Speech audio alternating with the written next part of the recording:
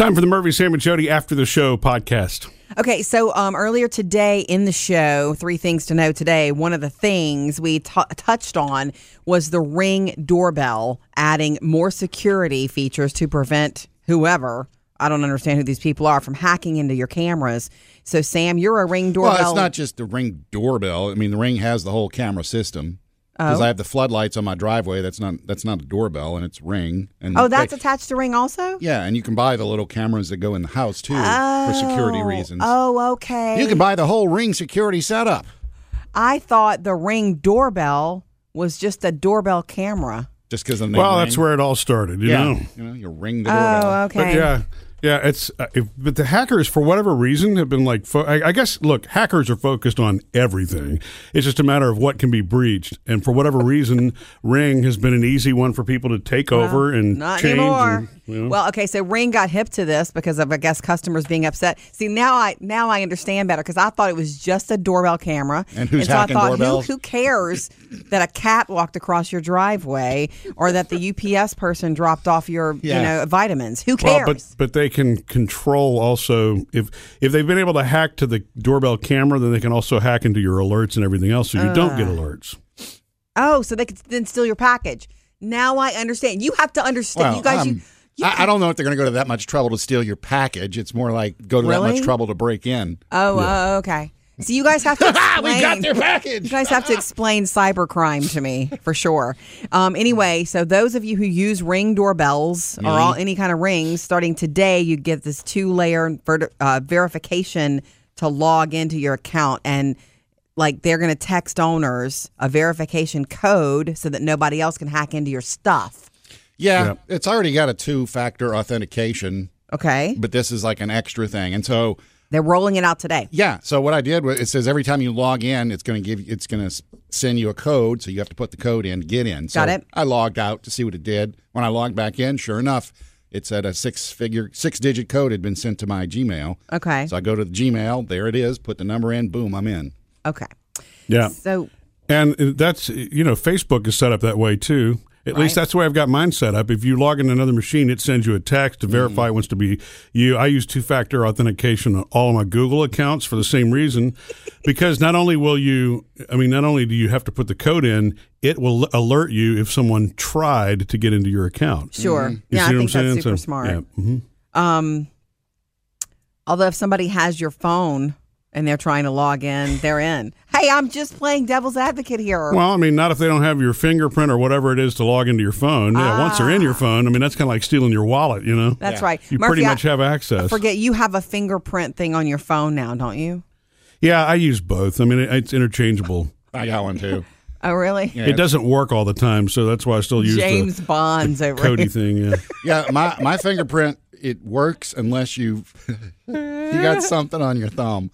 I use my thumb. Oh, whoops! I just gave it away. But if I have if my thumb is wet, or if I just ate something and there's like Cheetos on it, gross. It won't you will work. actually touch your electronics with food on your hands? Oh, I can't God. do that. I don't do that. Humanity! Murphy would never. Golden rule: you don't ever touch electronics with food on your hands of any sort. Oh my gosh, so true. I have a question for you, Murph. Mm-hmm. Since you have the thumbprint authentication thing on your phone, your cell phone now, I know this because one time you were in the shower and you asked me to look at something on your phone for you, and I'm like, I couldn't do it. I don't have your thumb. I couldn't do anything. It doesn't come with a number too, because see, like mine, if it's not my thumb, my kids can't get in. But I told them my 4-digit code too. Well, two-factor authentication. He won't tell me, I guess. Oh. Well, no, you can to get into my phone. It's that swipe pattern. Once you're in it, it's the thumbprint. Okay, that old thing. Anyway, the question for you, Murphy, when you used to have to prick your finger because of your diabetes, when you used to have to prick your finger all the time, did you change the genetic makeup of your thumbprint? Because your thumb had holes all in it, little scars. Remember? Yeah. Well, I guess not, because even since I've been on the new the G6 whatever thing that I wear, the Dexcom. No, not the pump. The monitor that stays on me that's wireless. I don't have to prick my fingers anymore, and so it's crazy. It's taken a year, but all the scars have healed now, so you don't see them anymore. Yeah, but when you were pricking your thumb and finger all the time, I feel like it would have changed it because only the tips. Yeah, but you only prick the fingertips. You don't do the actual where you press your thumb down. That would hurt. Yeah. Okay. Just wondering. I mean, not like the others don't. Not like the others feel great, but you get used to it. It's not a big deal. Okay. Well, so Sam, back to the Ring doorbell. If you want to look later and see if the cat's there or your package showed up, will you have to log in with a different code or every time? If I log out, yeah. I usually leave it on just so whenever I get a notification, I can check it real quick. Okay. I mean, if I log out, then I'll need the six-digit authentication code. Okay. Yeah, I mean, once you're in, you're in. Yeah. Oh, Murphy, speaking of technology, thought about you a couple weeks ago when the lady came to measure my house for the carpet. Yeah. Oh, Lordy. Oh, did she use one of those? Yeah. Oh. I expected her to whip out the, the tape. No. She's got a little device about the size of a pen. To measure a room. She'd hold it up to the wall and go, and I see the laser light on the other side, and she'd write it down, and she'd do it here, and then I was like, wow, man. Wonder if Murphy has one of these. Well, actually, I do, but it's not a pen size one. But I've had one of those for a long time. Jody, you've seen it. It's about the size of a smartphone, and you just put it up against the wall, and it compensates. It knows that that's 3.5 inches from the wall, so it factors that into the math. But yeah, I've been using those for a long time. Is that what you used when you hung up that picture for No, us? that's a laser level. Oh, excuse me. And that is and I forget the term for it. You can do 3 different angles on that one. It's not just a straight line. It's plumbed with a level, so it does a cross section for you. I guess like crosshairs. So Why? You up and down and side to side. In other words, it will be perfectly in line. Wow. When you project it on the wall, it looks like a tic-tac-toe game because you have 2 lines going horizontally and 2 lines going vertically. Okay. And so everything can be squared off into a quadrant. Looks like a tic-tac-toe game. I would say it's definitely overkill for hanging a Rick Springfield poster, for example.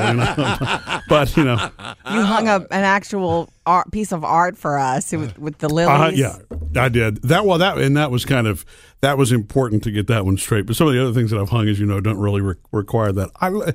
Look, the laser technology stuff is just. It's so awesome, and it's crazy how cheap it is now. Yeah, I mean, it's why would you want to mess with one of those long metal tape things, especially when you're trying to do 28 feet worth or something like that? Right. You know what I mean? That's you know why you want to mess with one of those? Why? Because of the sound it makes when it recoils. So you can press that button. You can press that button and have it go. It's one of those things you wanted. It's one of those things you wanted to do when you were a kid. Yeah, it was like your own personal sword. You took it out and you put it back in. Yeah, well, Sam has a good point there. Which is probably the reason I keep one around the house still. When you guys talk about that kind of stuff, like this stuff, like the laser stuff, even the authentication stuff, authentication, whatever. When you talk about the laser and the measuring things and just doing those sort of, I guess, carpentry type things with laser tools, it makes me think of my dad, and it makes me wonder what he would have thought of all of this. My dad was a carpenter by trade. Like, that was his job. Mm-hmm.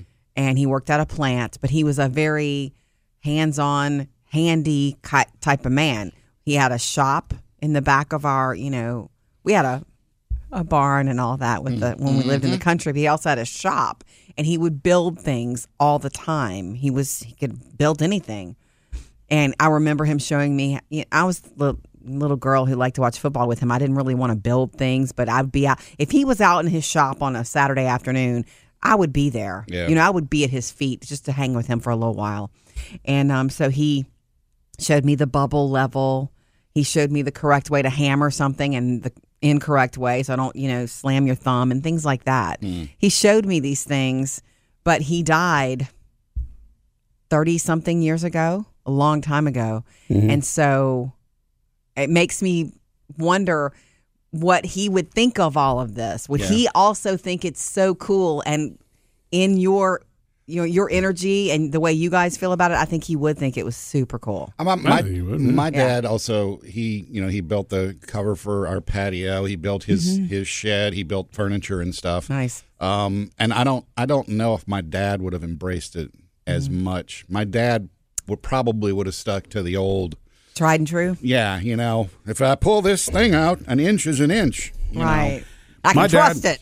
Well, my dad, I mean, I'm blessed that my dad is still alive. Of course, I mean, I've lost my mom. Both of you still have your mom, but my dad is one who will absolutely embrace it. He doesn't always go out, though, and get it himself. Once it's given to him, like the Ring doorbell, I mean, he got that as a gift, and then, of course, we started kind of building on his smart, whatever you want to call it, home, from that one little piece at a time like you've done, Sam, and I guess like Jody and I have done.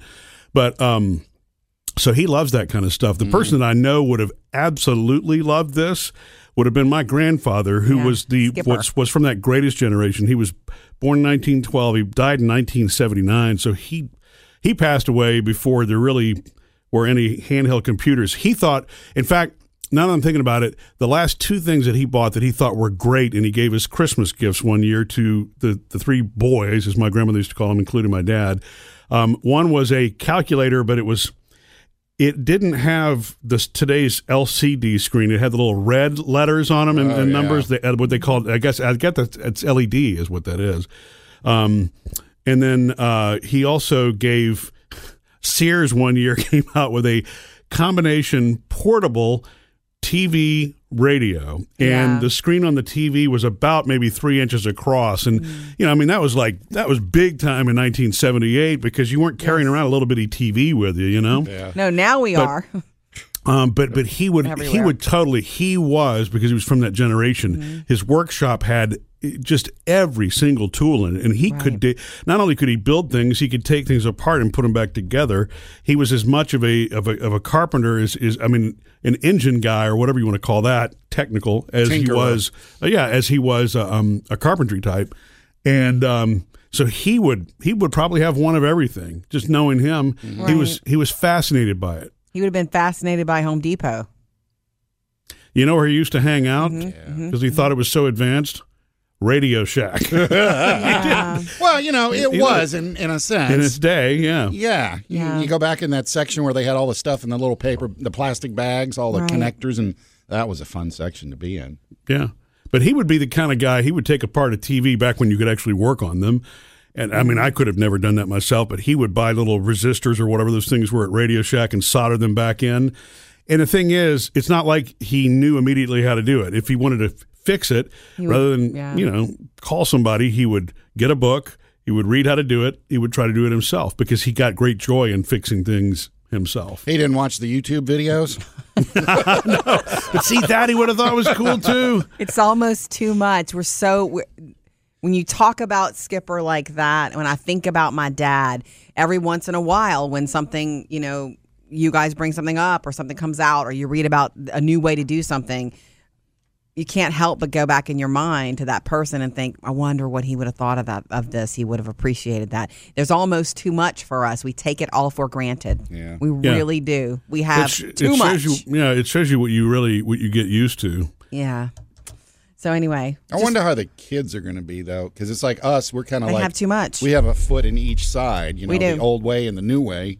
And, I don't know if my kids, I've never even seen if they can read a ruler. I'm assuming they can. Ooh, I don't know. Can they tell time on a regular clock? I mean, these are good questions. Sometimes it's tough. Right. They'll look at the clock and go. They may not need to, though. But I think that there will always be that. We forget that when we were, kids, what existed before our time, we couldn't picture a time that anything on television wasn't in color. Mm-hmm. But, so I'm sure that when my parents were younger and TV went from black and white to color, that was probably totally cool. Yeah. I thought they were the Jetsons. Or the first time that my grandfather didn't have to crank his car by going at the front and turning a hand crank where he could actually turn it with a key. Sure. That was probably pretty revolutionary for him. There will always be that gap as long as things continue to progress, which they will. Yeah. So to answer your question, I guess, Sam, your grandchildren will fly off in their space cars soon.